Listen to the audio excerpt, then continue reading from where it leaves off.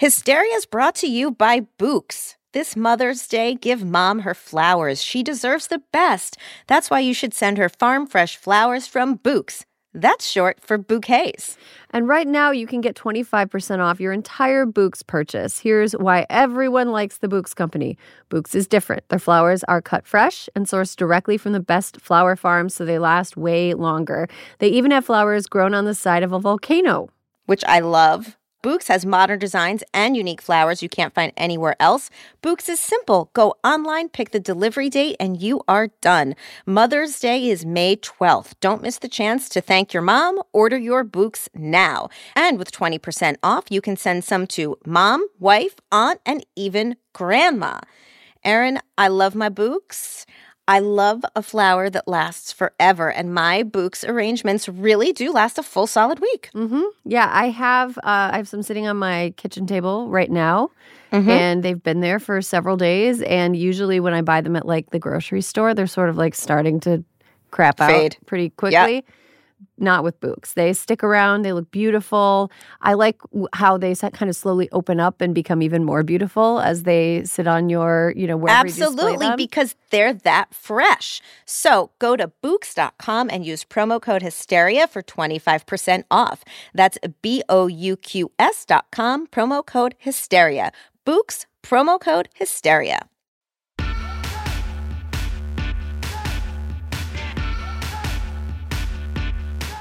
Hello and welcome to Hysteria and Happy New Year. I'm Erin Ryan. Happy New Year. And I'm Alyssa Mastromonaco. Alyssa, have you ever ghosted a job? Pulled a Lloyd Austin, if you will? As a matter of fact, Erin, when I was just a wee young lady here in the great Big Apple, I accepted a job at Merrill Lynch. This is a weird thing you and I have in common. Yeah, we both worked at Merrill Lynch. We didn't know each other. No, we didn't know each other, which is a tragedy because imagine what we could have done at Merrill Lynch together. But I accepted the job, and I'm a pretty thorough person, Erin. I thought my job was going to be a junior analyst. It turned out when I showed up for my first day of work that I was the secretary in Rubber, which is the analyst group that just oversaw Rubber. Sure. And after 3 days of sitting in some weird Mad Men type situation with me and just a bunch of other 22-year-old women in a row, I left a voicemail from my boss that was like, I really appreciate the opportunity, but I'm not coming back. Yeah. Well, I mean, Rubber ended up being okay, so I'm glad. They survived without me. Yeah. I ghosted 2 jobs. One of them was at the Express at University Park Mall in Mishawaka, Indiana. I just hated it. And I was Mishawaka. Humvees are made in Mishawaka, aren't they? Yeah. Humvees. And it's basically the place where everyone who goes to Notre Dame or St. Mary's or Holy Cross goes to eat crappy restaurant food. But yeah, I worked at the mall there, and I just really hated it. I was spending all my money on the clothes at Express, and it was just like, this is useless. So I just stopped showing up, and then they kept calling me. And then also I had a job also in Mishawaka at the Olive Garden, and I stopped going. Yeah, I stopped going. It was horrible. I made a lot of money one summer, and then that fall when football weekends would start, it was like all alumni coming in town for games, and like I would have to like book it from the game straight to work with my dumb tie, and it was just like horrible. It was horrible. So I just stopped showing up. I don't feel like you missed out on the breadsticks. No, they're kind of gross. I'll tell you more offline, but okay. I don't eat at Olive Garden. Fun episode, Alyssa. I feel like I learned a lot. A lot of things that have been building up over the holiday that are sort of resolving themselves into 2024, and new problems that are also forming that may never get resolved. We're going to talk a little bit about Trump's legal woes as they're unfolding. We're also talking about the way that the media covers scandals, quote unquote, with Black women versus scandals, quote unquote, that involve the wives of billionaires and all of the, I believe you describe it as cardio that billionaires do to defend the actions that their own family members engage in when they find them something that is worthy of firing, when other people, certain Black people, do them. We also talked to Alyssa. I loved our interview this week. We talked to Florida Representative Anna Eskamani, who is on the front lines of the fight for abortion access in Florida. Florida is trying to get a measure on its ballot, a la Ohio, that would enshrine abortion rights into the state constitution. And then we talk a little bit about some of the stories we missed over the break. We talk about some bad judicial behavior from the Fifth Circuit. Exhausting. We talk a little bit about some stupid bullshit and debate whether or not it matters. And then we get to talk about Sani Petty. Planes falling out of the sky, or parts of planes falling out of the sky. Stick around. All of it is coming up. All right, this is Hysteria, the podcast for people who don't need to plagiarize Wikipedia in order to define weaving. Yikes. That's kind of a deep cut from the news this week, but it was like the funniest detail in any of the stories. We enjoyed these stories a lot. It's, we're going to do a little bit of an extra large news segment this week because things happened when we were on our break that it would be cool if we didn't have to talk about them or think about them anymore, but the things that happened have long-term implications, and so we got to talk about them. So we're going to talk about some kind of fun stuff first. Not fun, I guess media criticism. So it's fun to use your brain. I guess, I don't know. Okay, so the weaving Wikipedia thing is a reference to Neri Ackman, an academic and celebrity former MIT professor who was busted this past week for plagiarizing sections of her dissertation from Wikipedia. Of all places. Why do we care? Okay, why do we care? I guess if you were in academia and you don't plagiarize, that is a super annoying thing for a celebrity MIT professor to have done on her dissertation. I get that. But the reason that we care and the reason that it's news is because her husband, billionaire crybaby Bill Ackman, was one of the voices and Harvard donors leading the charge to get Harvard President Claudine Gay fired over charges of plagiarism. Yeah, so weaving. Weaving is defined as a land of contrast. No. Can you imagine? Some people should not have access to the internet. I just think that's so lazy. And the original Business Insider piece on Ackman's instances of plagiarism has some really funny cutting quotes from other academics who are like, well, if she understood then she would be able to come up with her own sentence. It's so funny and bitchy in the nerdy way that only academics can be. We'll get more into Bill Ackman girl bossing too close to the sun later. But we got to get into a story that is a little bit less like hypocrisy and a little bit more like possible evil villain. Yeah, evil villain stuff. So Alyssa, take it away. Okay. So, Erin, when you and I saw this story start to percolate, it felt sus. So we're here to talk about why going into the Trump trials and the heat of election season, it's time to, as my old boss Dennis McDonough would say, measure twice, cut once when reading the news. So when we see stories like this one, we have to remain a little skeptical until there's actual proof presented, which in this case, there doesn't seem to be. Not yet. Not yet. Not yet. We're saying not yet. The reporting we're reading and that we're about to talk about is based solely on the claims of one person. There is no investigative journalism currently backing up the following story. So really something special. A lawyer for one of the defendants charged along with former President Donald Trump in the Georgia election interference case said in a court filing on Monday that the district attorney overseeing the case, Fani T. Willis, had engaged in a clandestine, which, Erin, when he said it was like clandestine. Oh, no, I thought you would just say that they really were being heavy on the Klan part of it. Also that too. That Fani had engaged in a clandestine relationship with the special prosecutor she hired to help handle it. They're accusing Willis of throwing $650,000 of business to a dude she allegedly had a relationship with. Now, it's funny how specific some of the claims are. For when the Trump lawyer who filed them provided no proof of the relationship and no proof supporting his other claims. They claim that not only she threw him business, but then as a couple, they took Caribbean vacations with the money, again, with nothing backing up their claims. But it doesn't matter, Erin, because this story has been all over cable news. The assertion has been made, and now they got to prove that it's not true. Yeah, it's part of the public record now. It is a court filing. Okay, so we're waiting on an actual reputable news organization to report out the allegations in this. And I think that this is a really great example of a story that is that should be approached with a hearty dose of side-eye and criticism and awareness of the various isms that could be going into why this story is a thing in the first place. It does smell a little bit like the beginnings of what is known as a rat fuck. Yep. Which is where a negative story that contains small kernels of truth, but an overblown negative story based on tiny kernels of truth is released into the public. And then by the time that story is corrected to what it really is, the public has already gotten the impression that the original story is true. So a really good example of what that media strategy is, that kind of Karl Rove, everybody knows who that fucker is. Karl Rove kind of pioneered this tactic, and it's very dirty. What happened to California Representative Katie Hill? When stories initially came out that led to her resignation from Congress, they really overblew what actually happened. By the time the facts came out, it was a lesser version of the original story, the original allegation, but by that point, her image was already damaged. It didn't really matter, and she needed to resign from Congress, which I'm still kind of mad about, if I'm going to be honest.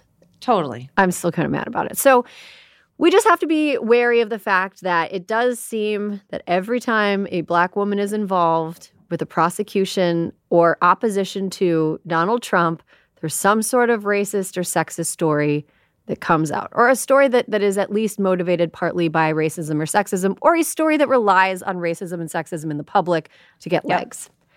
And this is what this looks like to me. Again, we're waiting on more reporting to back it up. I'm not one of those people who just blanket disbelieves everything, but I am skeptical. But we do want to see something other than the guy defending Trump's partner in crime said so. Yeah, right. Exactly. And which is where we're at right now. And if you are nervous, there was a story on the Daily Beast earlier this week about how this doesn't actually threaten the case in Georgia. If the allegations are true, I would encourage our listeners to check that out if you feel like you need to be talked down. But we're going to move on to Harvard ousting its president, Claudine Gay, and the sort of isms that fueled that story. So not unlike the Fani Willis situation, which sounds fishy and should be looked at critically, there was some drama at Harvard over the holidays. Alyssa, I'm just going to ask this question. Is Harvard the most annoying, Ivy? Without question. It is absolutely so much more annoying than every Ivy. It's like, oh my God, they all need to go into therapy or something. First of all, Yale would never. Ever. I mean, Yale's annoying too. Yale's annoying too, but Yale would never. It's like Harvard. Give me them Bulldogs. Come on, calm down. President Claudine Gay of Harvard resigned after speaking in a congressional hearing on anti-Semitism on campus and subsequently getting attacked by conservatives like the aforementioned Bill Ackman for allegedly plagiarizing when she was a student. So plagiarism, bad. Right? Bad. It's like the only rule in academia, isn't it? It's like, just don't do this. Don't plagiarize. I know. People even look the other way for really egregious examples of sexism and favoritism and politics playing and stuff. And yeah. Also, wait, just unrelated but related. Claudine Gay, also a great example of never use the Harvard lawyers and get your own crisis comms team when you're going before Congress. Yeah, definitely. She didn't do great in front of Congress, and that seems to have fueled anger from the right wing. And after I would say right-leaning but reputable publication, the Washington Examiner, uncovered a bunch of instances of her plagiarizing. Again, her plagiarism was no quotation marks. Right. But the sources... Still not good. Yeah. Still supposed to know better. Right. But the sources were cited in notes. It wasn't as though... But she should have, been more careful. That's literally something you learn. You learn how to do that in, middle school when you're first writing book reports. So it did turn out after she stepped down from her position at Harvard that it was completely a conservative movement. It was an effort by a group of people led by Christopher Rufo, who is a sort of conservative gadfly who has been leading the charge on getting like people like Claudine Gay kicked out of their jobs. Christopher Rufo is really not saying the quiet part quiet at all. He's just saying the whole thing loud. He has said that he was asked in an interview, how much credit do you think you deserve for Gay's resignation? And he said, I've heard that it never hurts to take the credit because sometimes people don't give it to you. Dude, that is a thing that women should be telling each other. Men do not need to be taking more credit. He's fine. You are not the intended audience for the advice. You need to take more credit because people don't give it to you. Lean out, Christopher. All the way. Lean out. Okay. And then the quote goes on, but this was really a team effort that involved 3 primary points of leverage. First was the narrative leverage. This was done primarily by me, Christopher Brunet, and Aaron Siberium. Second was the financial leverage, which was led by Bill Ackman and other Harvard donors. And finally, there was the political leverage, which was really led by Congresswoman Elise Stefanik's masterful performance with Claudine Gay at her hearings. When you put those 3 elements together, narrative, financial, and political pressure, and you squeeze hard enough, you see the results that we got today, which was the resignation of America's most powerful academic leader.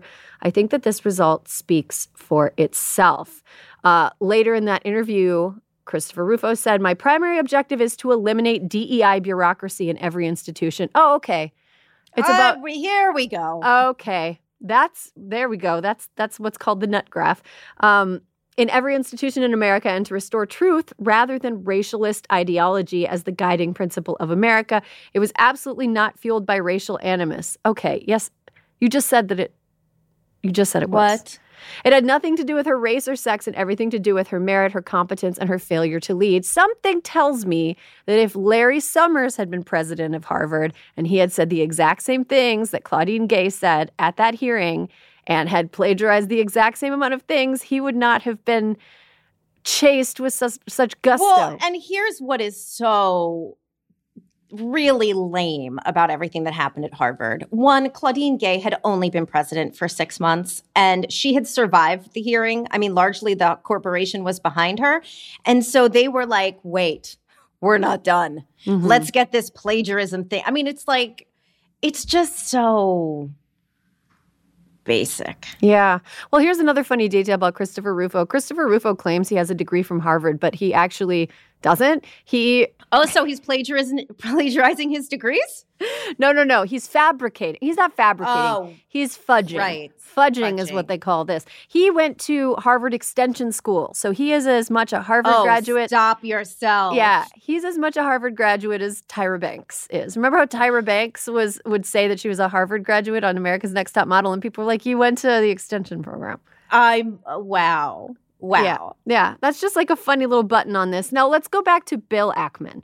So Bill Ackman. This is the best part. This is the part. This is the part where it's like, oh, now we know what this is all about. Even though Christopher Rufo said what it was all about, now we know what it was all about. And also when people do the exact same things as Claudine Gay, if they are not a Black woman who has angered people on one side of the Israel war in Gaza, then it doesn't count. Okay, so Bill Ackman's wife is sort of a celebrity professor. I think for whatever reason, wasn't she like running around with Brad Pitt a few years ago? Something like that. She was a professor at MIT, and Business Insider discovered that she had plagiarized several passages in her dissertation, some of which were from Wikipedia. And the plagiarism... Wikipedia. The plagiarism and they did, they know that it was from Wikipedia because they looked at the archival, because Wikipedia can be edited constantly. They went back and they looked up what was archivally posted on Wikipedia at the time that she had written her dissertation, and it matched the words that she used in her dissertation. So you can look up edit history and stuff like that, and that's what they did, and they found that she had lifted from Wikipedia at the time. Unlike Gay, Ackman's plagiarism was a little bit closer to the definition of plagiarism that most people think of, which is lifting words and not giving credit to their author at all. So no stealing ideas. Stealing ideas. So Yeah, no quotation marks, no citation, just like words taken that were not hers and put in her paper and tried attempting to be passed off as hers. So yeah, when that story came out, rather than being chastened as he should have been, Bill Ackman doubled down, made some wild accusations at people who thought that Oxman's offenses were comparable to gays. They absolutely were, and they were worse. And made this, I think Ackman also accused people of being anti-Semitic if they thought that his wife was doing plagiarism. And he said his wife was like, you gotta stop. Like people like that. It's like, oh my God, you're hurting so many different causes when you say something so ignorant and untrue. It's like shocking in this moment that he would like. I was it's so disgusting. It's just like, Bill, shut up. just shut up. Stifle. Homer Simpson back into the bushes. You have been got. And yes, his wife is absolutely fair game. She is an academic who is close to somebody who led the charge to get another academic ousted for plagiarism. Yeah. I mean, she had, Aaron, it was something like 28 instances of it. And Claudine Gay, I think there was like 40 instances. Right. I mean, neither good. There should be zero. Should be zero instances of plagiarism. I was also kind of confused, like how widespread is plagiarism in academia? Like, it feels widespread. I feel like the people that I know that work in academia take it very seriously and would never do anything that they thought could endanger their jobs. And like, I remember being in college and they were like, we've got a plagiarism machine. We'll be able to tell if you copy things. Like, as a junior who was always stoned at the University of Wisconsin, I knew how to fucking cite my sources. Because you know what I did? That's why I'm saying some people don't deserve the internet. I had to use a pen and paper and write them down as I went. Yeah, got to. But also now, this is the thing. This is such an example of people who just have too much fucking money and, may I add, time on their hands. Because now he's going after everyone at MIT. He's going to prove that all the people at MIT plagiarized. Therefore, it's not a big deal. However, then how retroactively does that work for Claudine Gay? Because if what he's saying is, but everybody does it happens. Oh, God. That was such a gross. That is cardio. What he is doing is cardio.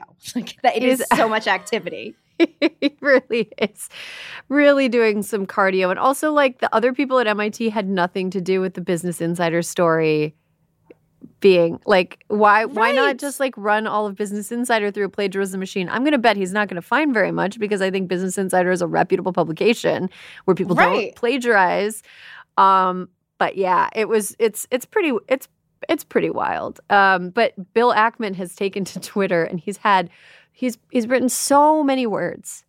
But can I tell you something too? Can you imagine like just anyone whose first thought is like, I'm going to take to Twitter in this day and age? It's like, come on. I mean, Twitter has really become a place where men who have been driven mad by failure and rejection go to get 0 likes to validate their self-delusion. Like, instead of facing reality and being like, everybody seems to be mad at me and nobody likes me, they're like, no, I'm going to engage with this alternate reality that tells me that I'm doing everything great and I don't need to change anything. I'm a trendsetter. Everyone wants everybody wants the Cybertruck. People want to watch my dumb basement Tucker Carlson show. Like, it's all just this little angry hive of men who are reinforcing each other's worst qualities that are further and further from what regular human people in the meat space think. But, whatever. Nobody. So there we are. Bill Ackman. Now you are all, poisoned with knowledge of Bill Ackman too. I mean, I will say that he moved up several spots on the people to eat first list after we start eating the rich. Also, he gets several weasels. He's such a fucking weasel. He's like almost 5 out of 5 on the weasel scale. Billionaires shouldn't exist, and he's such a great example of just like, he's such a whiny little bitch. Okay. Let's see. We have to talk about, speaking of whiny little bitches, Donald Trump has been in court this week. Let's briefly talk about what he's... Exhausting. No, this is so quick. Everyone just needs to understand everything. Don't you, Aaron, just feel like everything you're watching on television or reading in the news is just like something masquerading as something else. Like I actually listened to most of this hearing yesterday. So federal appeals panel expressed deep skepticism on Tuesday toward Donald Trump's argument that he can't be prosecuted for trying to overturn the 2020 election, raising the potentially extreme implications of absolute presidential immunity. So, okay. That sound that you can access is insane. Like it is some of the craziest sound I've ever heard from a courtroom. And it's crazy. And it's not just because Donald Trump's lawyer, his voice sounds like glass in a blender with a robot talking through it. Investigation is what there's no means to. Well, that may be true of subordinate officers, but as to the principal officer, the president, he is immune unless he is impeached and convicted. Again, it comes back to the point we made. Or RFK Jr. I genuinely got confused when I was listening. I was like, wait, is he being represented by RFK Jr.? Like I heard they were suddenly friends, but like these is this what people have been like gargling colloidal silver or something that they learned about on like a fringe podcast about not getting vaccinated. Like it's great. What is up with that? I'm sorry. It's a cheap shot to make fun of the guy's voice, but he seems like a bad person. But we're only hearing the audio, and the audio is also a bit grainy. So, like, yeah, it sounds like it's all painting the picture of the chaos that is happening. It sounds like a Nokia phone that's too close to a microwave, and you're trying to listen to someone talk, and they sound like scary. Anyway, yes. No, so here's why this whole thing is actually, because it kind of, you're like, well, should presidents, like if you listen to the arguments and you're just like a normal person, which I am, I'm like, oh, this is very confusing. Here's why it's not confusing. They are trying to muddy the following. So Aaron, typically, historically, former presidents enjoy broad immunity from lawsuits for actions taken as part of their official White House duties. Makes sense. But because here's why this is an issue. And Trump's lawyers are trying to confuse people with this. But because no former president before Trump has ever been indicted, this is the issue. No other president's been indicted. Trump has been indicted. So courts have never before addressed whether that protection extends to criminal prosecution. So that is the kernel around which all of this chaos is swirling. And I have to tell you, the judges, quite interesting. I mean, a colorful group. One said, so let me get this right. As part of your argument, could a president order SEAL Team 6 to assassinate a political rival? Because that is an official act and order to SEAL Team 6. And the judge, and what people can't be bought in by is that Trump's attorneys they are trying to seem as if they're altruistic and that they're protecting all other presidents from being sued, right? From being brought up on charges. Niet. No other president has been indicted. Right. And so that is why this is all jiggery fucking pokery. But Donald Trump's lawyers were like, yes, he should be allowed to use SEAL Team 6 to assassinate somebody. That too. And that was also disturbing. And the only way he could go to trial or be in trouble is if he is impeached and convicted, which is nowhere written down. Literally nowhere. That in order for somebody, like, they are trying to establish a legal precedent that being elected president is like getting designated a Make-A-Wish kid. No, you're like a Make-A-Wish kid who can do whatever crimes. You are a one-person purge. So next time we elect a president, we got to elect a person that we're like, does this person seem inclined to send a firing squad to the Supreme Court or no? Because they're not going to get in trouble. Like, theoretically, a president could kidnap the wives and children of every member of the Senate and hold them hostage and say, I'm holding them hostage until my term is up, and then I'm going to kill all my political rivals, and the Senate can't do anything, or I'm going to assassinate their families. And that is because, and then the Senate wouldn't impeach them. So then when he gets out of office, I mean, I feel like I'm writing legal strategy. What you're writing is the pilot episode to a show I couldn't watch because it would give me nightmares. I mean, it's a pilot episode to current day in Ecuador. Like, it is literally. Amen. I mean, Yikes. seriously, it's not to make light of it. I think that they captured they captured the people that were spearheading the chaos. But that is literally the argument that Donald Trump's legal team is making. Right. And so here's where we find ourselves. Judge Tanya Chutkan rejected this immunity claim last month. The Supreme Court was like, we want no part of this, and declined to get involved. However, they appealed it to this panel of judges. Now, it is possible whatever the decision is could likely ultimately still get appealed up to the Supreme Court. So this is some high stakes hot potato here, Erin. Oh, my God. Yep. Also, another thing that I didn't hear them bring up in regard to this wild courtroom appearance on Tuesday is like, okay, so impeachment is supposed to cover high crimes and misdemeanors, which is why the alleged forthcoming impeachment of Joe Biden is ridiculous because he hasn't done any high crimes or misdemeanors. And the alleged the impeachment that never was, like a fart in the wind, of Judge Janet Protasewicz in Wisconsin, also came and went because legal experts who were very conservative were like, she hasn't done any crimes. Anyway, no crimes present. Yes, exactly. And Secretary Mayorkas, we're seeing. Oh God, that started today. Yeah, members of Congress really, really going deep, deep, deep into their own puckered asses to pull out reasons to impeach Mayorkas, who has not done any high crimes or misdemeanors. So that's the standard for impeachment, All while, by the way, still not clear the government's not going to shut down in a couple of weeks. Doing literally Get nothing. Get a job. Do your job. No, you have one job. Keep the government open. Get out of this. Federal officials are essentially running their own Twitter shows on the taxpayer dime. They have Fox News contracts that are paid for by the taxpayers. It is fucking ridiculous. They're not doing anything to help anybody. But, okay, high crimes and misdemeanors. Yeah. High crimes and misdemeanors. Okay, so then that means that the president so if he doesn't get impeached, he can't be prosecuted criminally outside of the presidency if he is not impeached and convicted, according to this argument.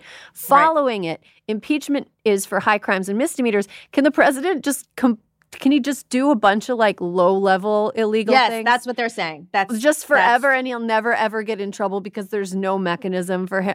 Can he, do sub-felony? Can he just assault and battery, but non-aggravated? Or can he do hit and runs with his car, parked cars Trump with no injuries? He has said he could have, shot someone in the middle of Fifth Avenue and no one would come for him. They're trying to prove that true. Well, I guess if a lawyer argued that the discharge of the gun was accidental and the crime wasn't a high crime, then he totally gets out of jail for it. It's so stupid. I'm so tired of these Air Bud lawyers. There's no rule that says a president can't. Oh, so stupid. Okay, we got to take a quick break. When we come back, we have an interview with a representative from the great state of Florida here to talk about how Florida could actually codify abortion rights in 2024.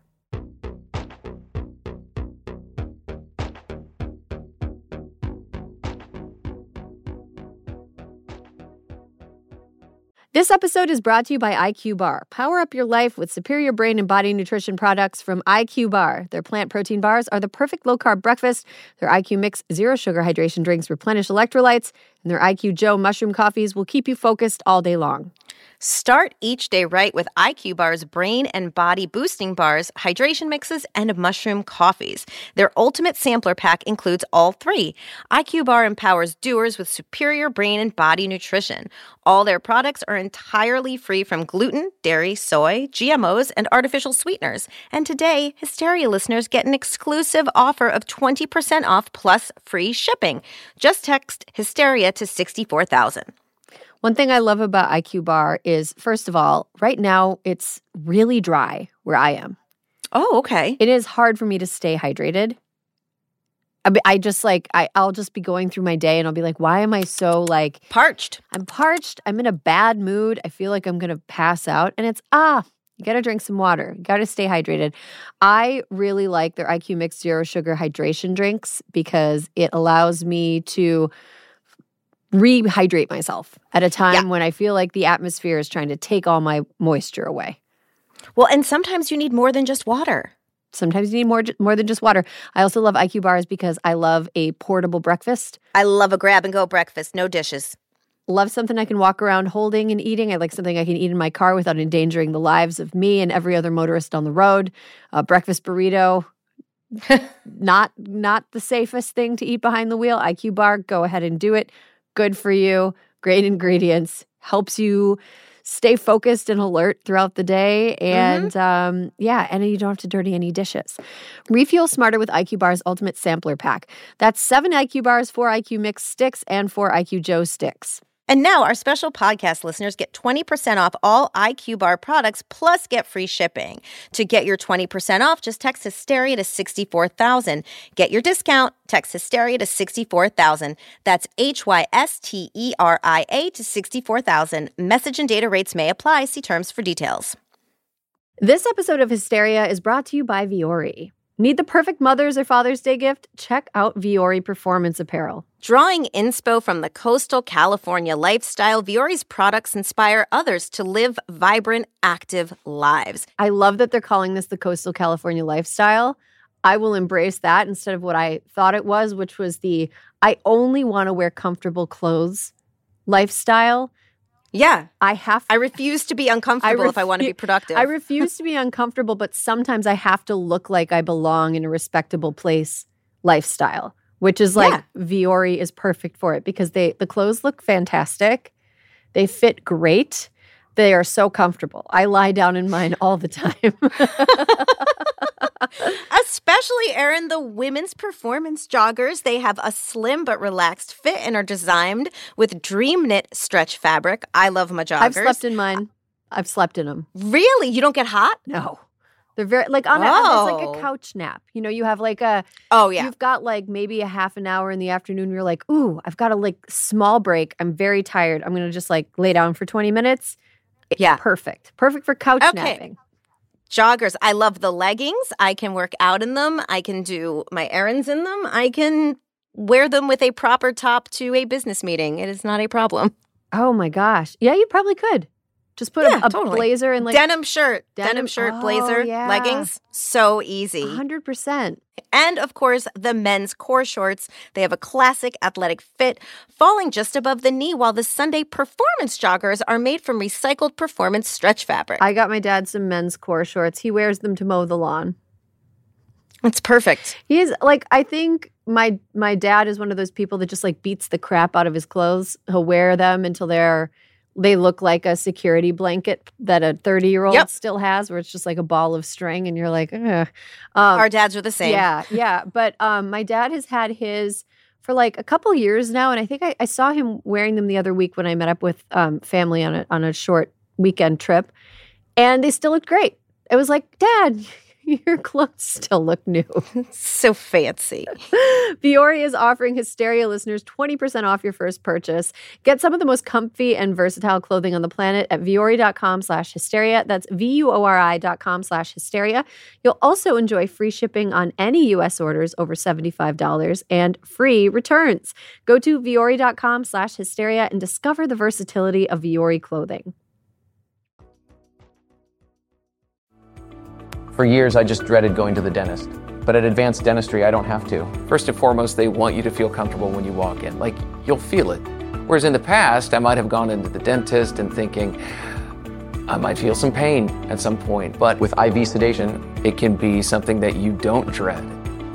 If you've been avoiding the dentist because of fear, worry, or just not wanting to be judged, you're not alone. Visit nofeardentist.com to learn how IV sedation can change your life.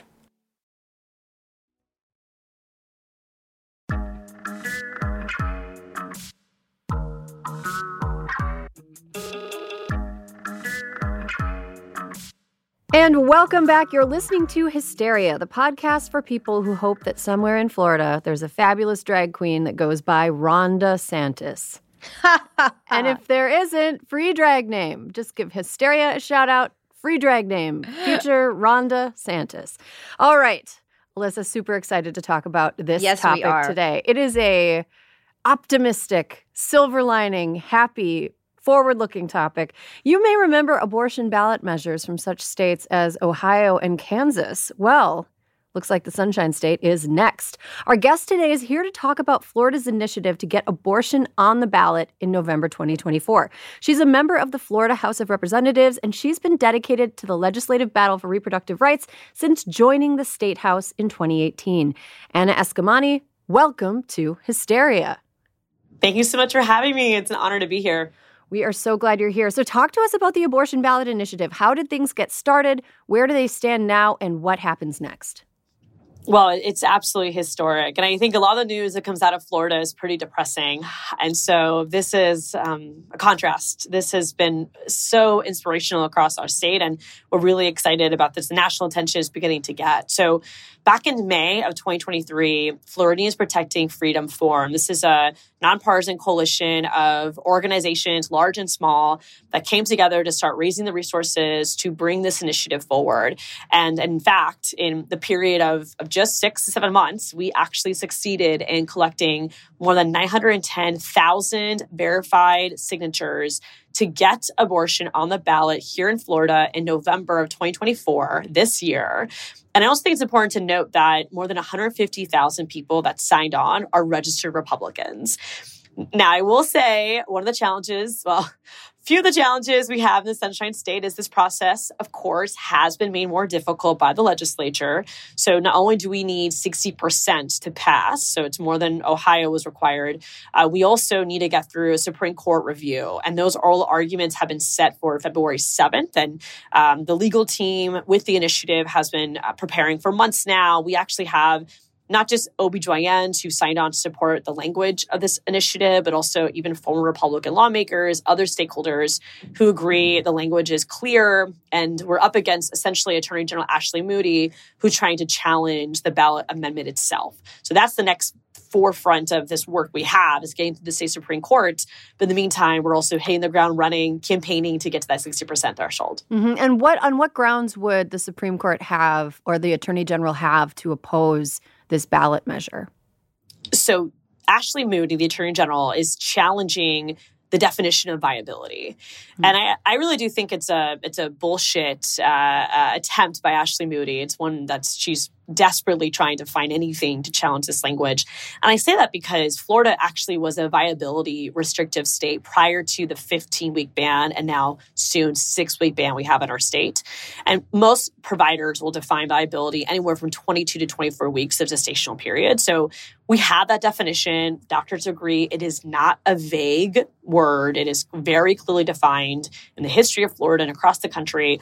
But that's essentially what she's attempting to do. She's trying to say that the language is misleading, that it's not clear enough for voters. And of course, we offer a decade of history to counter that. But that is the battle we have before us at the state Supreme Court. Interesting. Is she a doctor? Dr. Ashley Moody? It's a great question. No, I don't think there's an MD by her name. Okay, no. Okay. Just getting that on the record. Okay, so Anna, outside of this initiative, how is the fight for bodily autonomy going in your state? How have things been since Roe v. Wade was overturned for people who need care, but then also for medical providers?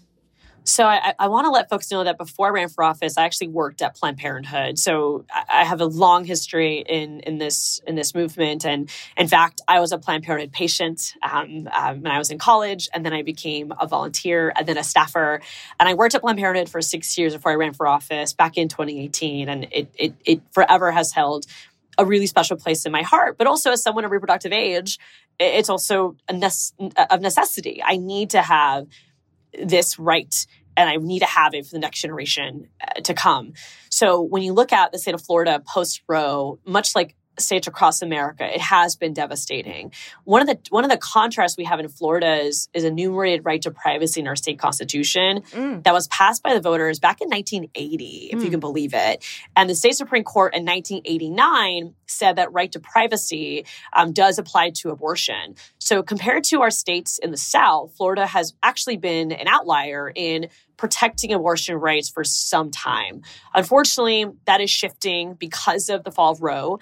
Our our state Supreme Court is likely to reinterpret that right to privacy. And that is the court decision we're waiting for right now.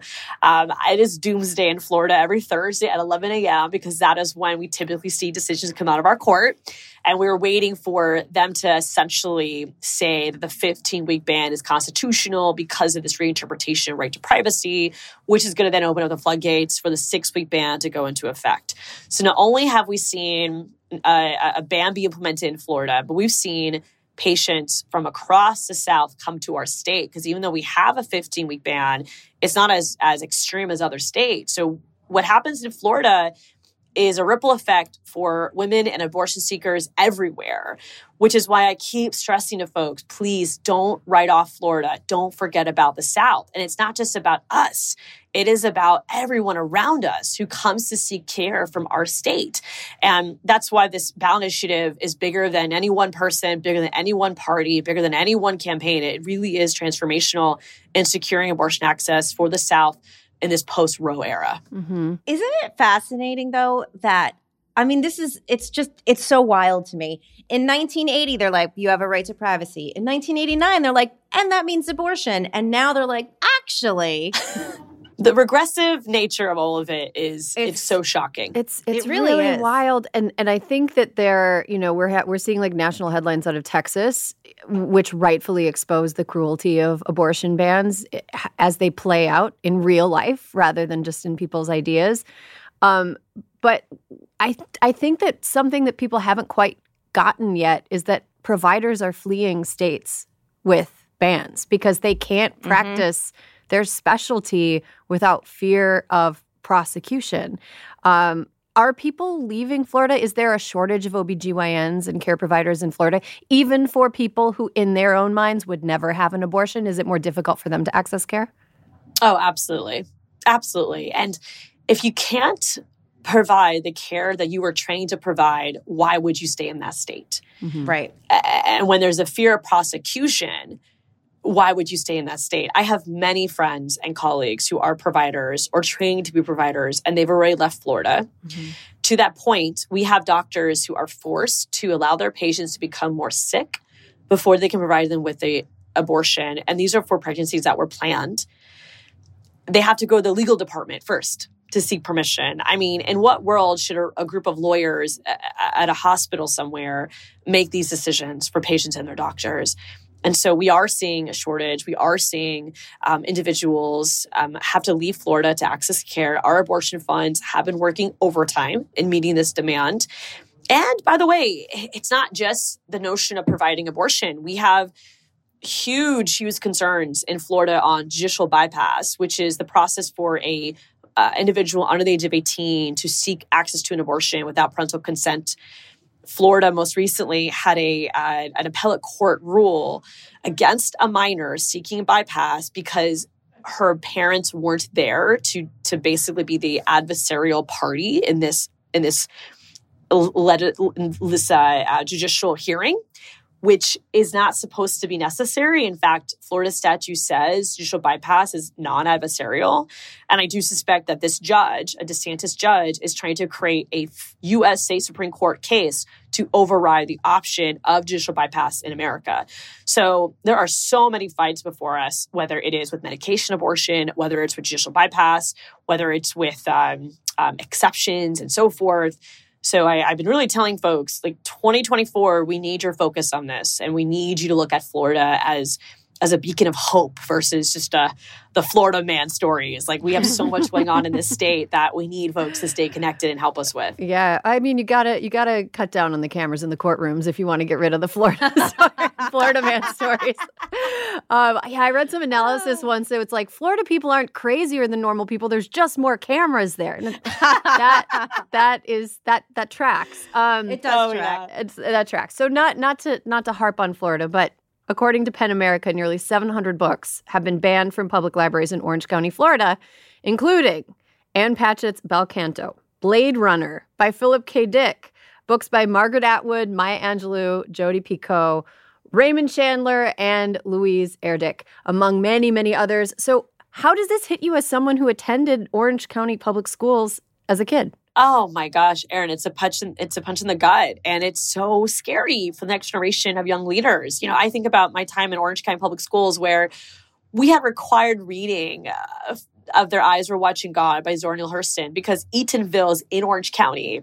And learning about her story and, of course, the first established African-American town was a big deal for us as high school students. And now that's also one of the books being restricted. And so it is disgusting, it's offensive, it's dangerous. And I make this point everywhere I go. Every culture war really is a class war. And the reason why I say that is when you demonize public education and you erode the impact of public education, you are furthering the gap between the haves and have-nots. Individuals that can go to private schools who can read this literature and become critical thinkers are going to be fine and are going to be successful in life. The rest of us who can't afford that, who public school really is our only and primary option, are going to be given not just a subpar educational experience, but one that is inundated with state propaganda. And in fact, a litigation challenging these different restrictions on literature, the state's response has been that educational spaces are not meant for free speech. They are meant for state speech. So the Department of Education and the Attorney General have already admitted what their intentions are. And it is unsettling and, of course, has an effect across the country because if that argument wins in Florida, it will win in other places. So we are pushing back aggressively. We have amazing on-the-ground grassroots organizations that we work with, including, of course, providing access to these books for free in different means and avenues. But it's incredibly alarming, it's just so scary, especially for those of us that know the impact of strong public education. Mm-hmm. Yeah. And, something interesting about the book bans is they've kind of reminded me of a lot of really, really great books where I'm like, oh, yeah, Bill Conto. Erin, same thing. When you sent that list, I was like, I should put some of these back out. Oh, yeah, Blade Runner. Philip K. Dick. What a great writer. Margaret Atwood. I haven't read an Atwood book in a long time. Totally. I also saw last week on TikTok, Ann Patchett made a video where she was pretty mad about a couple of her books being banned. I just wanted to pitching an idea. Maybe you guys can connect and team up. Oh, I would love that. Okay, I'm taking notes. Another one of my favorite authors from Orlando is John Green, and he wrote "Looking for Alaska" and "The Fault in Our Stars," and some of his books have also been restricted and banned. And so, I mean, that's the irony too, is you're literally demonizing not only some of the best authors in the world, but Florida-based authors as well. Right. And you should be embracing local writers, not push them away. So I want kids to know how to read. And I think if that means reading literature like Captain Underpants gets them excited, I'm all for it. I am all for it. So we have our priorities completely in a disarray on these issues. So, Anna, how can people outside of Florida, our listeners, how can we help you guys in the fight for reproductive rights and against overall fuckery, as you have outlined in terrifying detail today? It's so much worse than we even knew coming into this. Well, let me tell you, I'm actually joining you from the state capitol. And on day one in the legislature, my colleagues pushed forward an Article 5 convention request, which is part of a far-right agenda to completely rewrite the U.S. Constitution. So we're off to a rocky start here in the Florida legislature, which is why, tell me about it, which is why we need everyday people to help amplify the work happening in Florida. Donate to the campaign, FloridiansProtectingFreedom.com. You can donate. And of course, there will be virtual volunteer opportunities, so you can volunteer from anywhere in the country. We also need you to follow what's happening in all of our state legislatures. So obviously, keep a track of Florida, but I really want to encourage folks to pay attention to their state legislatures. So much attention goes to national issues, which is important, of course. But please never overlook why state legislatures are a priority, because in the day, not only do we impact your life more than anyone else, but the policies that come out of Florida will be replicated in other states. And we have to be able to push back and defend all of our freedoms, our communities, and the future of not just Florida, but this nation. Mm-hmm. And Anna, to your point, Republicans have been paying attention to local elections for a very long time, which is how we ended up in this mess. Yeah, absolutely. And we have a special election in District 35 over in East Orange County for the State House. And we're very hopeful to flip that seat. And I'm doing everything I can, to remind people that Florida is worth following. Florida is worth investing in. I know people usually just hear about Governor DeSantis, but we have lawmakers like myself, congressmen like Maxwell Alejandro Frost, really good things happening in the Sunshine State. So don't overlook us and help us get to those wins. Mm-hmm. All right, final question. It says fun question on here, but is this fun? Is this fun? What are your thoughts on your governor's run for president? And how tall is he actually?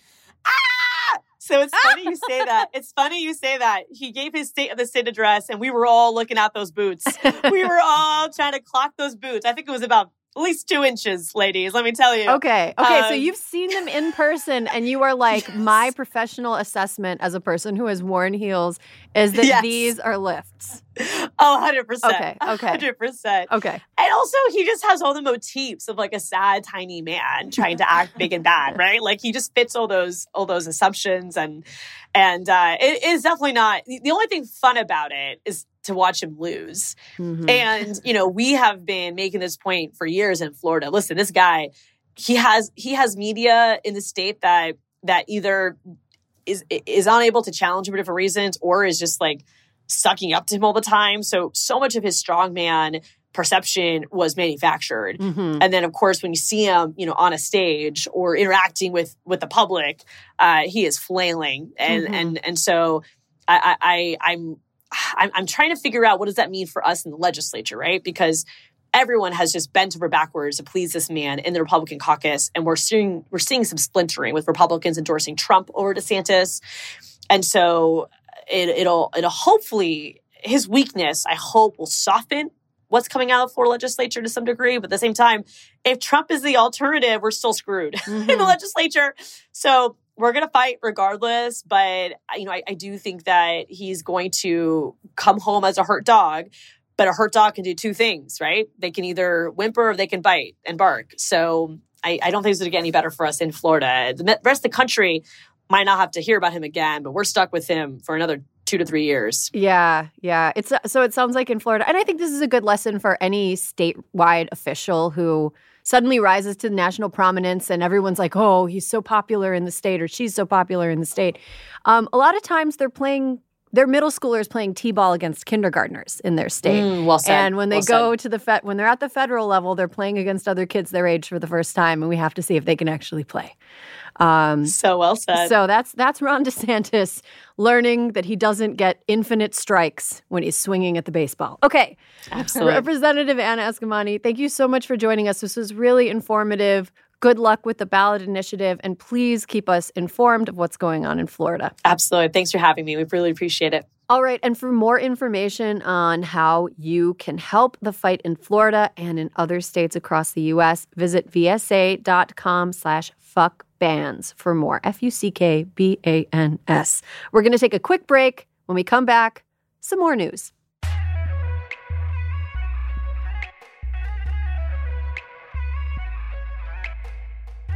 And welcome back. We've got some updates from over the break because unfortunately, even though we might have gotten a little bit of rest, bullshit never sleeps. So let's talk a little bit about what's going on in the fight over abortion rights beyond the state of Florida. So over the break, I hate this story. I'm awful. I'm like psyching. It's criminal. Like, that's just how I feel. It's fucking criminal. It's criminal, and it makes me feel crazy in the way that the Jeffrey Epstein story makes me feel crazy. Like, that story. These people do not think of women as human beings. And I'll go into my, ridiculous spiraling conspiracy theory at the end because I know that's why people listen to the show, for my unhinged ranting. Okay. Idaho and Texas are appealing to the Supreme Court over a federal guideline by the Biden administration that requires hospitals to provide medical care to pregnant women who go to the emergency room for emergency abortions. So the federal law that they're dealing with is the Emergency Medical Treatment and Labor Act, known as EMTALA, which allows hospitals that use federal Medicare dollars and Medicaid dollars, aka most hospitals, to stabilize people in emergencies regardless of their ability to pay. Now, reproductive rights advocates say this should apply to abortions, but anti-abortion advocates, of course, don't agree because they do not believe that women are people. It's unclear what's going to happen as a result of the case, but over the break, the Fifth Circuit Court ruled that Texas law supersedes any federal guideline that requires hospitals to provide emergency abortion care. So that the standard that emergency rooms in Texas need to use is the standard set by Texas law, not the standard set by federal guidelines, which seems like not okay. Like, doesn't the Constitution say, isn't there a supremacy clause in the Constitution? There is a supremacy clause. It's like right up toward the beginning. So even if you gave up reading the Constitution after like 6 articles, you got to the supremacy clause where federal law trumps state law. Are they not taking the Medicare dollars?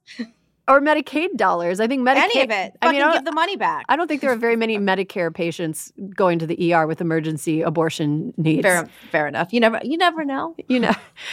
Yes, I do know this. I do know that there are probably Medicaid patients going to the ER needing abortions. Idaho, after the Fifth Circuit, all 3 of the judges had been appointed by all 3 of the judges on the panel at the Fifth Circuit that agreed with Texas that they did not need to comply with the federal guideline that hospitals provide emergency abortions in accordance to federal law. Anyway, the 3 of the judges on the Fifth Circuit that agreed with this argument were all appointees of Republican presidents. I believe there were 2 Trump appointees and a George W. Bush appointee on the panel.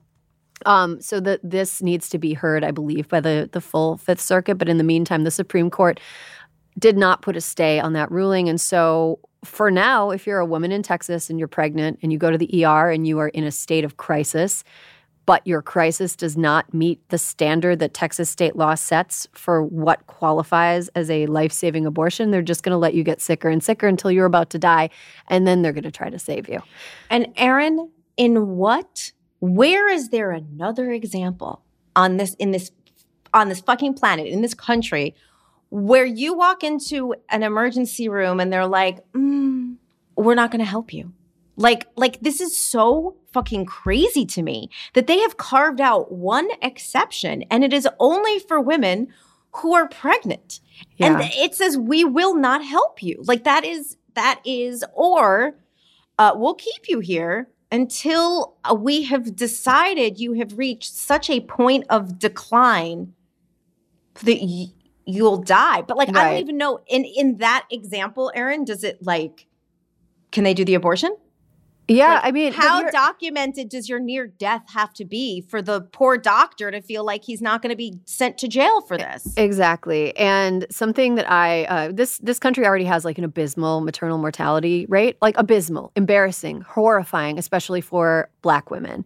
And a lot of maternal mortality happens in the context of people not being able to get the pregnancy care that they need or the postpartum care that they need. And laws like this endanger that and make it even worse. I was doing some napkin math this week, Alyssa. And oh, yes.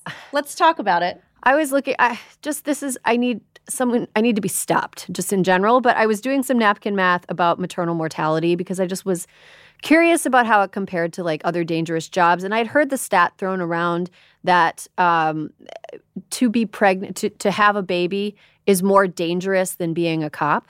Just statistically, if you are pregnant, you are more likely to die than you are if you were a police officer suiting up and going off to work. So you're more likely to die. You're more likely to die if you're a pregnant woman in America. Something that's been happening since the beginning of time, exactly, but now has become highly fatal, and then you are. It's always been highly fatal around the world. Around the world, the maternal mortality rate is something like 230 per 100,000 births. It's egregious. In the U.S., it's, I think, now between 20 and 30 per 100,000 births.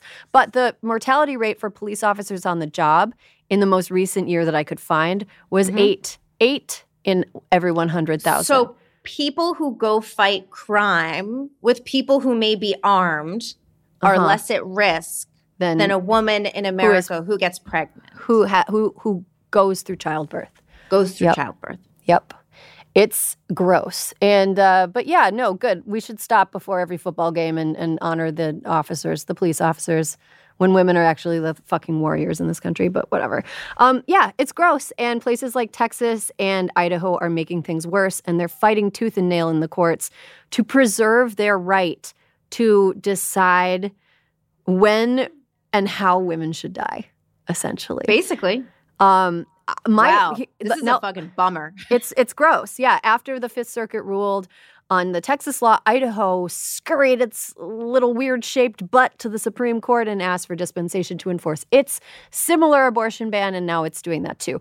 My tinfoil hat theory is these states don't want women living in them. They don't want women of reproductive age. Yet, they want more and more babies. Well, it's very, they're no, but this feeds into this sort of very dark theory that what they want is to force women to get pregnant, do nothing to help them to make motherhood an appealing economic choice or even a possible economic choice, force people to give birth into a situation where it's just not tenable. Essentially force women to give their children up for adoption. Who's going to adopt those kids? Well, fundamentalist families are going to adopt those kids, indoctrinate them into white Christian nationalism, and that's how we, move into our glorious future. Yikes. This is an unhinged rant. I understand. Not, but here's the thing. It's not actually unhinged. Yeah. Like, it would be less scary if it were unhinged. But there's actually like a very strong thread of logic that runs through the argument. Yeah, I mean, season 2 of This Land is an incredible. Yeah, it's an ICWA. Yeah, I think of it almost every day. It's about the adoption industry specifically as it interacts with Native American communities, and it's really, if you haven't listened to it, you have to listen to it. It will incredible. It will live rent free in your head forever. But yeah, I think that these laws are just a cruel means to an end. On one hand, they believe that women should be punished like Eve in the Bible for existing. And the second thing is, I think that there are states that are like, yeah, well, if you might need reproductive care, you're probably going to vote for Democrats, so we don't want you living in our state anyway, because women are much more likely to vote for Democrats than men, and the gap is only widening as the Republican Party gets more brutal and cruel toward people with reproductive capability. And then the third one is they just want to feed some babies into our unregulated billion-dollar adoption system. Yeah. It's gross. I'm sorry. I hate this story. No, it's but we got it. Look, it's not every day do you get the chance to talk about what's happening in Idaho. And it's important that we talk about it, but it is fucking bleak. Idaho should not be driving the boat. I'm sorry. How much is Idaho contributing economically to this country overall? It should not be driving the ship like this. It shouldn't be. No. And it's really ridiculous that these states that have very small populations where very specific interests are hugely overrepresented, but they still get equal representation in the Senate, are able to completely drive the way that policy works in this country, especially as it pertains to women's bodies, to the female body, to the uterus, to reproduction. It just it's fucking weird is what it is. It is weird.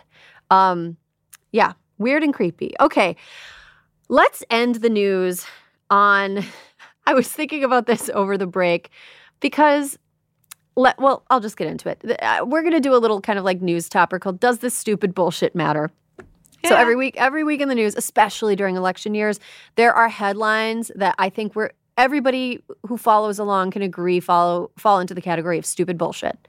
I'm talking about Obama's tan suit. Stupid bullshit. Melania's dumb jacket. Stupid bullshit. She's an asshole, but that was a stupid bullshit news cycle. The stories don't really have anything to do with policy or directly reflect the day-to-day lives of Americans or reflect what's actually driving Congress or local and state governments or whatever, but they're easy to understand and everybody has an opinion on them. And oftentimes they're just some silly thing that somebody said or did to get a reaction or to get some headlines. But sometimes I think beyond the initial stupid bullshit, they sort of matter because they say something about the person underlying the bullshit. So without further ado, we're going to take a look at some of the stupid bullshit from the last couple weeks and reflect on whether it actually matters or if it's just fun and mean to talk about. Alyssa, I'm going to start. Yeah. Our girlie, Lauren Boebert, Grandma of the Year 2024, 36-year-old grandma of the year 2024. Lauren Boebert is doing, Lauren Boebert is sponsoring a new exhibition of Basquiat's lesser-known works in Denver. And no, she's not doing any of that. Lauren Boebert is doing things that Lauren Boebert does. She's Boeberting. She's just Boeberting. She and her ex-husband, Jason Boebert, are the subjects of an investigation after a physical altercation between the two on a Saturday evening at a restaurant. According to one of Boebert's aides, so take this with a grain of salt, the lawmaker had gone to her ex's house to pick up one of their sons, the Daily Beast reported. So during this visit, there was a physical interaction where Boebert pushed Jason as he attempted to hug her. Okay, not great. No. I don't do it. Later that evening, the situation escalated. They met at a restaurant called The Miner's Claim. M-I-N-E-R, not M-I-N-O-R, like the person Jason Boebert allegedly showed his penis to. The aide described Jason Boebert's behavior at the restaurant as aggressive and disrespectful. And then, according to reports, Lauren Boebert put her hand on his face and pushed his face away. I've also seen a report that she hit him, but I don't want to whatever. There were there was hand-face content. Hands were flying. She threw hands. She set hands. She did something. Jason Boebert then called the police, saying he was a victim of domestic violence. Then Lauren Boebert called the police, saying she didn't do the domestic violence and she was willing to speak to an officer. Nobody got arrested. Does this stupid bullshit matter? Okay. So first, she is a living, breathing, walking Maury Povich episode. Mm-hmm. But why it matters is simply because, she should not be allowed to have a gun. She shouldn't be allowed to have a car. I feel like she would... She should not be able to operate heavy machinery, and she should not have a gun. That is why it matters for no other reason other than those two things.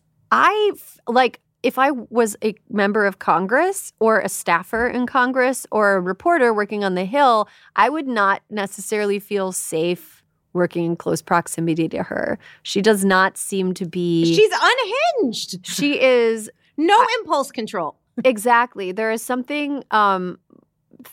she has no impulse control and a sort of... Yeah, it's very weird. I mean... Between the hand job story and this it's story, again, impulse control. It's just like this person shouldn't be a member of Congress. If this person were a teacher in a public school, they would be fired. Yes. She's making laws in D.C. She's the worst. It's just real bad. I mean, come on, Colorado. I mean, the reason this story matters is because it helps paint a complete picture of how unfit this person is for office and how off the rails the Republican Party has gotten. But it's, I don't know. I think it matters a little bit. It matters a little bit because it shows that she's got no impulse control. Yeah, which is troubling. Okay, so does this stupid bullshit matter, Alyssa? Nikki Haley claimed that she has black friends and that's why she's got bad opinions about the Civil War that are wrong. Aaron. While defending, she was asked about the Civil War. She refused to say that slavery was the main thing that caused it.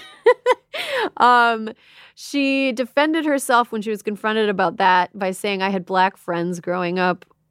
Does this stupid bullshit matter? You know why it matters to me? Because I actually, not in the grand scheme of things, but I had always personally had some modicum of respect for her because she did take down the Confederate flag. She was the Confederacy is bad. And she just undermined all of that by not being able to just be it was about slavery. I think she literally said in some cleanup she tried to do about this that she's a post-slavery thinker because she has black friends.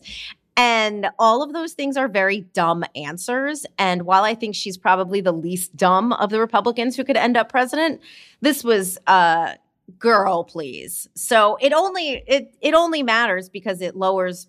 She actually had done something decent, and now it's fuck off. I want to see the internal GOP polling on how many people will abandon the party if prominent Republicans admit that slavery was the main cause of the Civil War. That Like, it what's the internal polling on, like, the Confederacy and, like, how carefully do people need to tiptoe around? How many people are, like, single-issue Confederacy voters out there? Because I feel like it's a non-zero number, which it happened look, the Civil War happened a really long time ago, and people that are still sore about it, I guess, I don't know. Stop. You guys lost. Get a new cause. Well, I think they did. And I think that cause is Donald Trump. He is the, like, haunted house in which the ghost of the Confederacy throws plates against the wall with ketchup going down.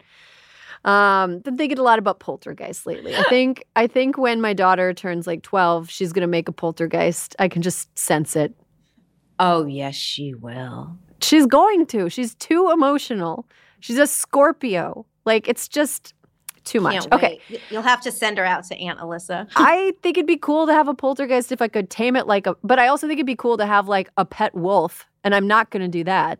Well, it's like in Ghostbusters when there were certain ghosts that were, like, kind of came out okay and they were funny. Yeah. Okay. Well, I'll try to mold the poltergeist please. like it's the TikTok algorithm. So it's only giving me good destruction. Okay.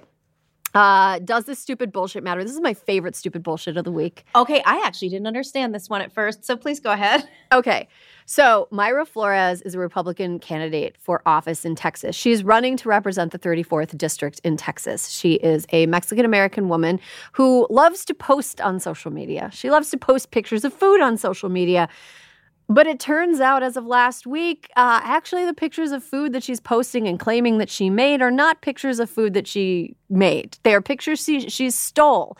One of the food photos she stole, she captioned, "The ranch life with family is the best." And it was a picture of cornflower gorditas cooking over a wood-burning fire pit. But the photo was actually stolen from a Guyana tourism Facebook page. Not even like a Mexican tourism. That's Guyanese food, girl. That's not even whole different continent, my sister in Christ. In another post, she shared a photo of eggs and tortillas and claimed she was a proud Latina who knows how to cook, and adding that homemade Mexican food tastes better from a gas stove, except that photo was ripped from another source and originally appeared on Facebook in 2021 by Isabel magazine. And when confronted, she deleted one of the posts and said she didn't mean to cause confusion. But here's why I think the stupid bullshit might matter, Alyssa, not to taint your answer. But in the past, Flores criticized First Lady Jill Biden, who once made a public appearance where she was helping prepare Mexican food with voters. Flores said, "Democrats think that by giving us tacos, playing Latin music, that's all it's going to take for us to vote for them. It's not." So she's, in the past, criticized Biden for being inauthentically contributing or participating in Mexican culinary culture when she herself has been stealing photos. Does this stupid bullshit matter? Your point about why it low-key matters, yes. But here's the most basic reason.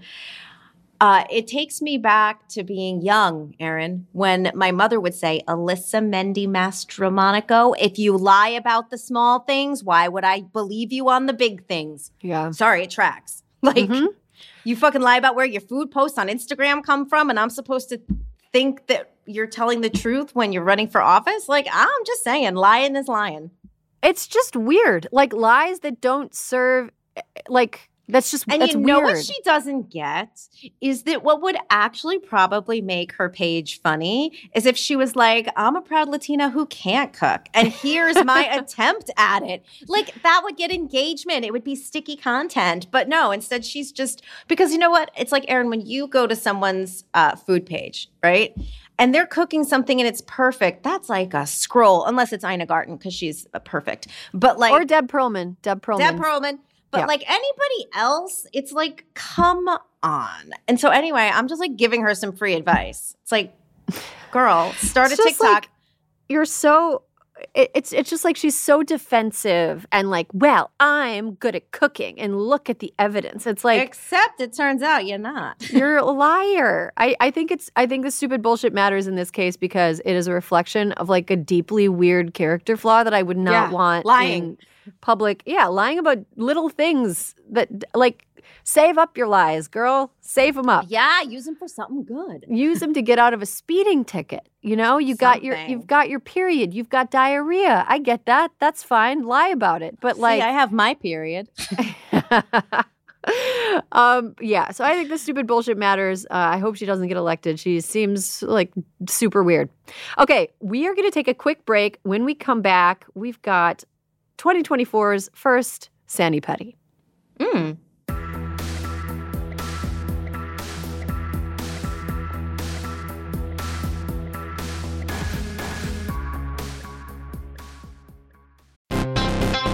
Donald Trump can't leave the courtroom, so just to rub it in a little, Pod Save America is going on tour. He's probably asleep right now, but if he were conscious, he'd be so jealous. The Democracy or Else tour begins in Brooklyn on June 26th, followed by Boston on June 28th.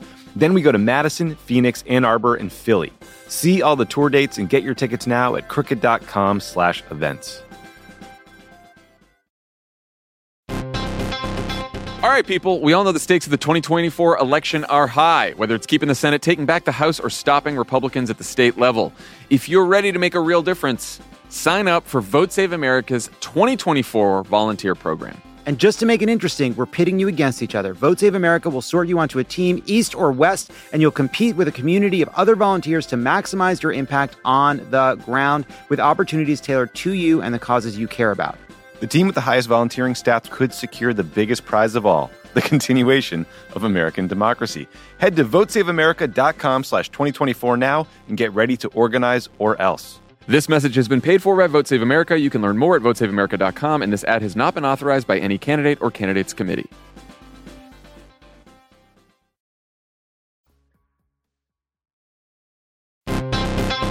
Donald Trump can't leave the courtroom, so just to rub it in a little, Pod Save America is going on tour. He's probably asleep right now, but if he were conscious, he'd be so jealous. The Democracy or Else tour begins in Brooklyn on June 26th, followed by Boston on June 28th.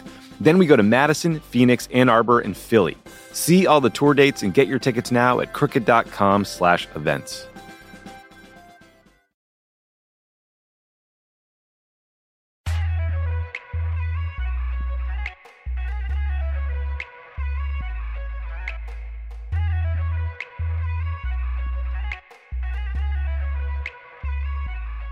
Some announcements for the class. 2024 is here, and this year, turn your resolutions into actions with Vote Save America.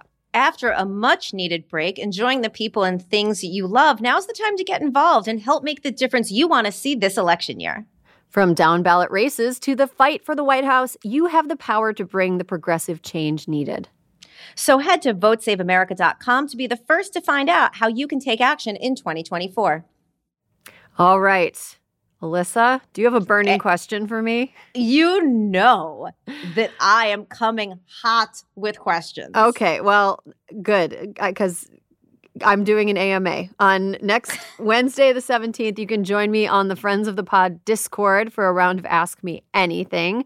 I'm pretty much an open book. If you just directly, I'm like I'm coming for recipes. I'm coming for recipes Sure. and how you grow your hot peppers. I do nothing to them. I neglect Save it them. for the Discord. Okay. All right, fine. Live in California. That's how you grow hot peppers. But yeah, I'm really excited for it. It's going to be super fun. I love the Friends of the Pod Discord. It's just like a great community. Everyone's awesome. If you're not already a member, head to crooked.com/friends to sign up.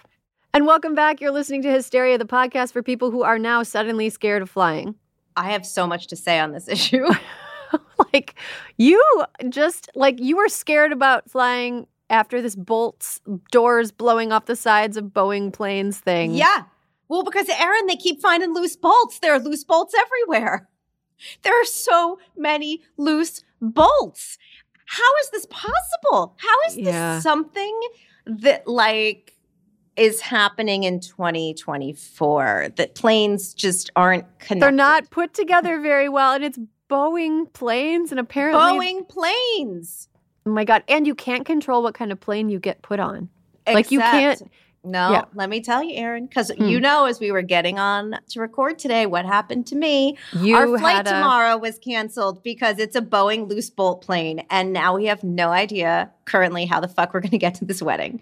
Because it's all The bolts are loose. It's look, there are bigger problems in the world, of course. No, than someone not planes getting to possible. a Okay, wedding, America. but Okay, no. But this is a microcosm of an extremely huge problem, which is America's long-distance travel infrastructure is absolute garbage, and we're doing nothing to fix it, and it's getting worse and worse every day. And look, I'm just going to say, I'm glad that you didn't get on the plane that was literally the rickety airplane.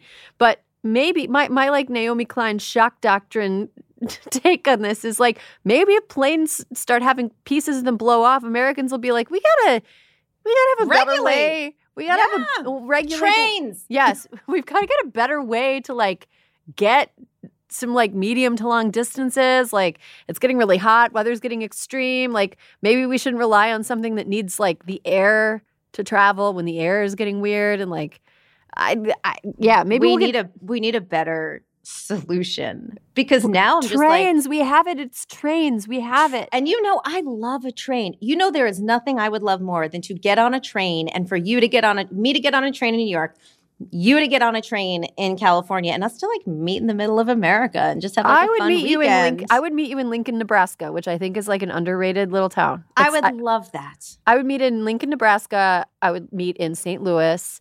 I would meet like the movie. I would meet in Denver. But we need like trains. Anywhere. Trains. We could pretend like we're Rosemary Clooney and Bing Crosby. We're just there. We're shushing and we're seeing the snow and we're having cocktails. It could be so lovely. I'm tired of like public officials being like, okay, we're going to do trains. And then some tech bro douchebag is like, no, I invented a better way to do it. I'm going to build it. I'm going to build a Hyperloop, which is never, ever going to work. And it's a thing they made up to keep people from doing the trains. And then a few years later, they're like, oh, the Hyperloop's not going to work. I think that was all just like fucking smoke and mirrors. Oh, well. And then, okay, well, let's think about doing trains. And then another tech bro shows up, is like, no, I got a better idea. They're all just trying to make us not build trains because they make money on trains not existing. Like, we need fucking trains. The planes are going to blow apart in the sky. Gonna blow apart. I just spit. I'm so mad about not having trains that spit flew out of my mouth.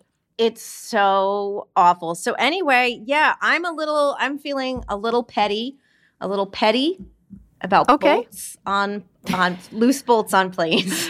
Okay. I can see that. I don't think that that's a petty issue at all.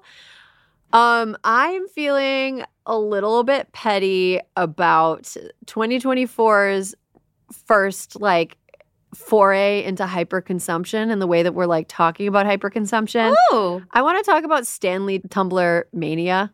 When did these become a thing? I've had a Stanley tumbler for like 100 years. Well, actually, a Stanley But thermos. that's what they're designed for. You're supposed to have like one, and like the whole point is the company is like, we made this really durable tumbler that keeps your drink the temperature that it is, and you only need one because it doesn't get used up and it doesn't break.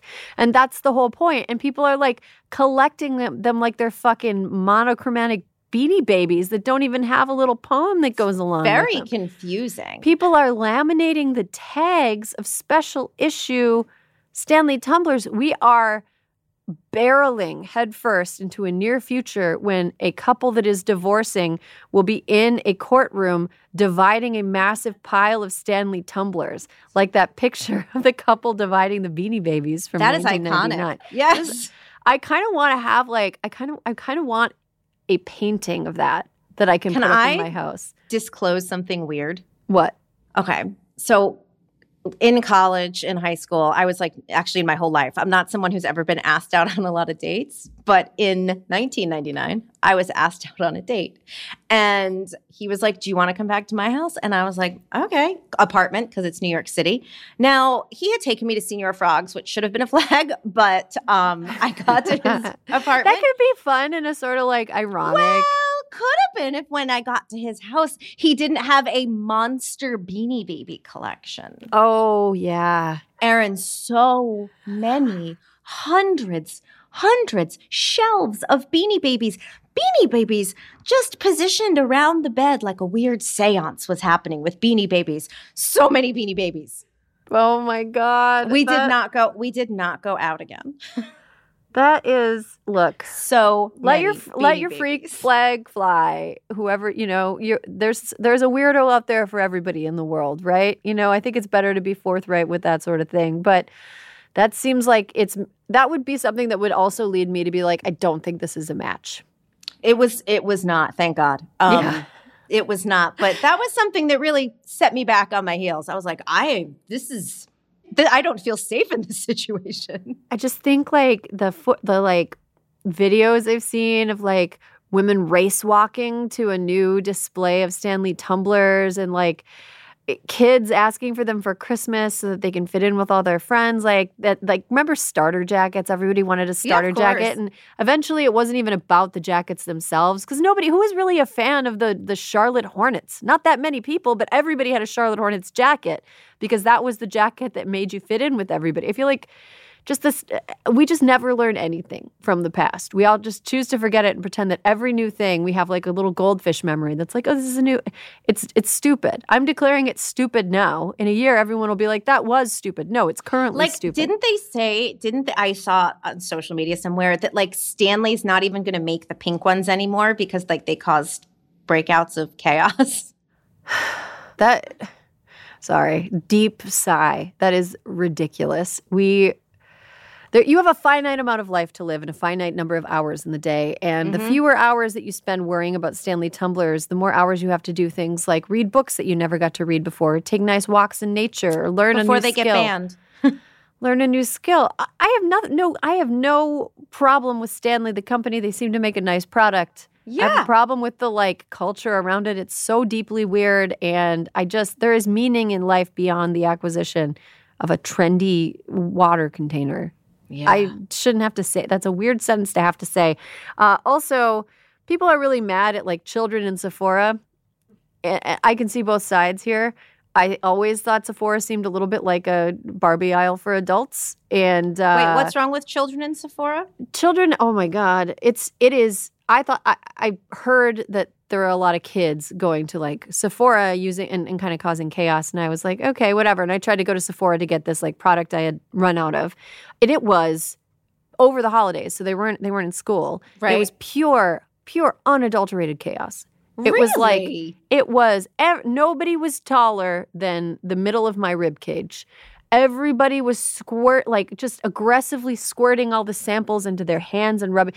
That's a great way to get acne. It was so weird. It was like feral children that like the kids from like the basement in Us. You know that? Yeah. There was like basement children who were just like running around like with no like manners, nothing.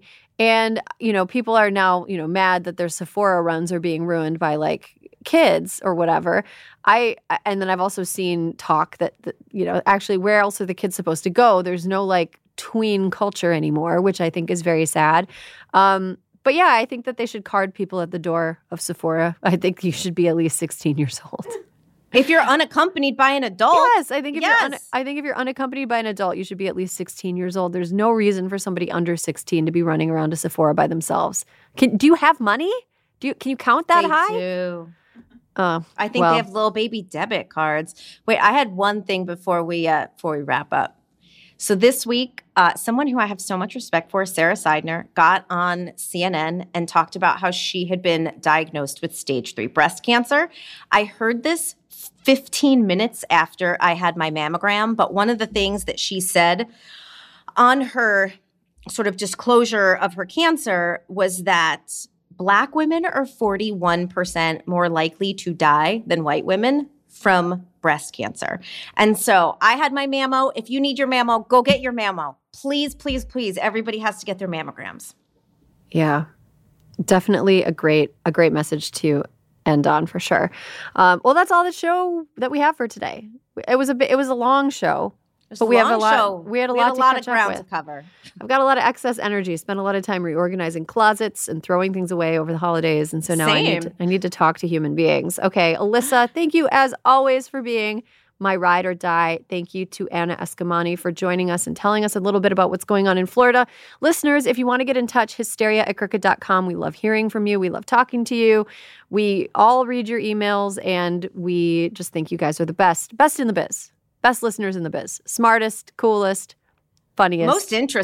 Most interesting for sure. We can name a weird job and we'll get an email from a listener that's like, yes, I too build sustainable housing underwater. And it's like, oh, okay. Great. Well, we'll be coming back to you. Yes, exactly. All right. Thanks for listening. There will be more Hysteria for you next week.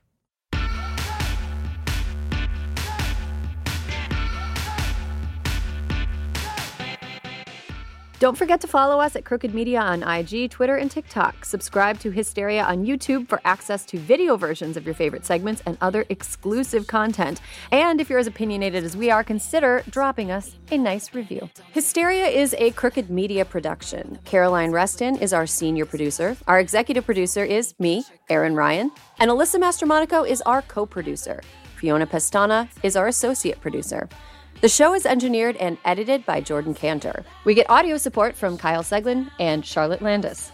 Our video producers are Rachel Gajewski and Megan Patzel. And thank you to Julia Beach, Ewa Okolate, Adia Hill, and David Tolles for production support every week.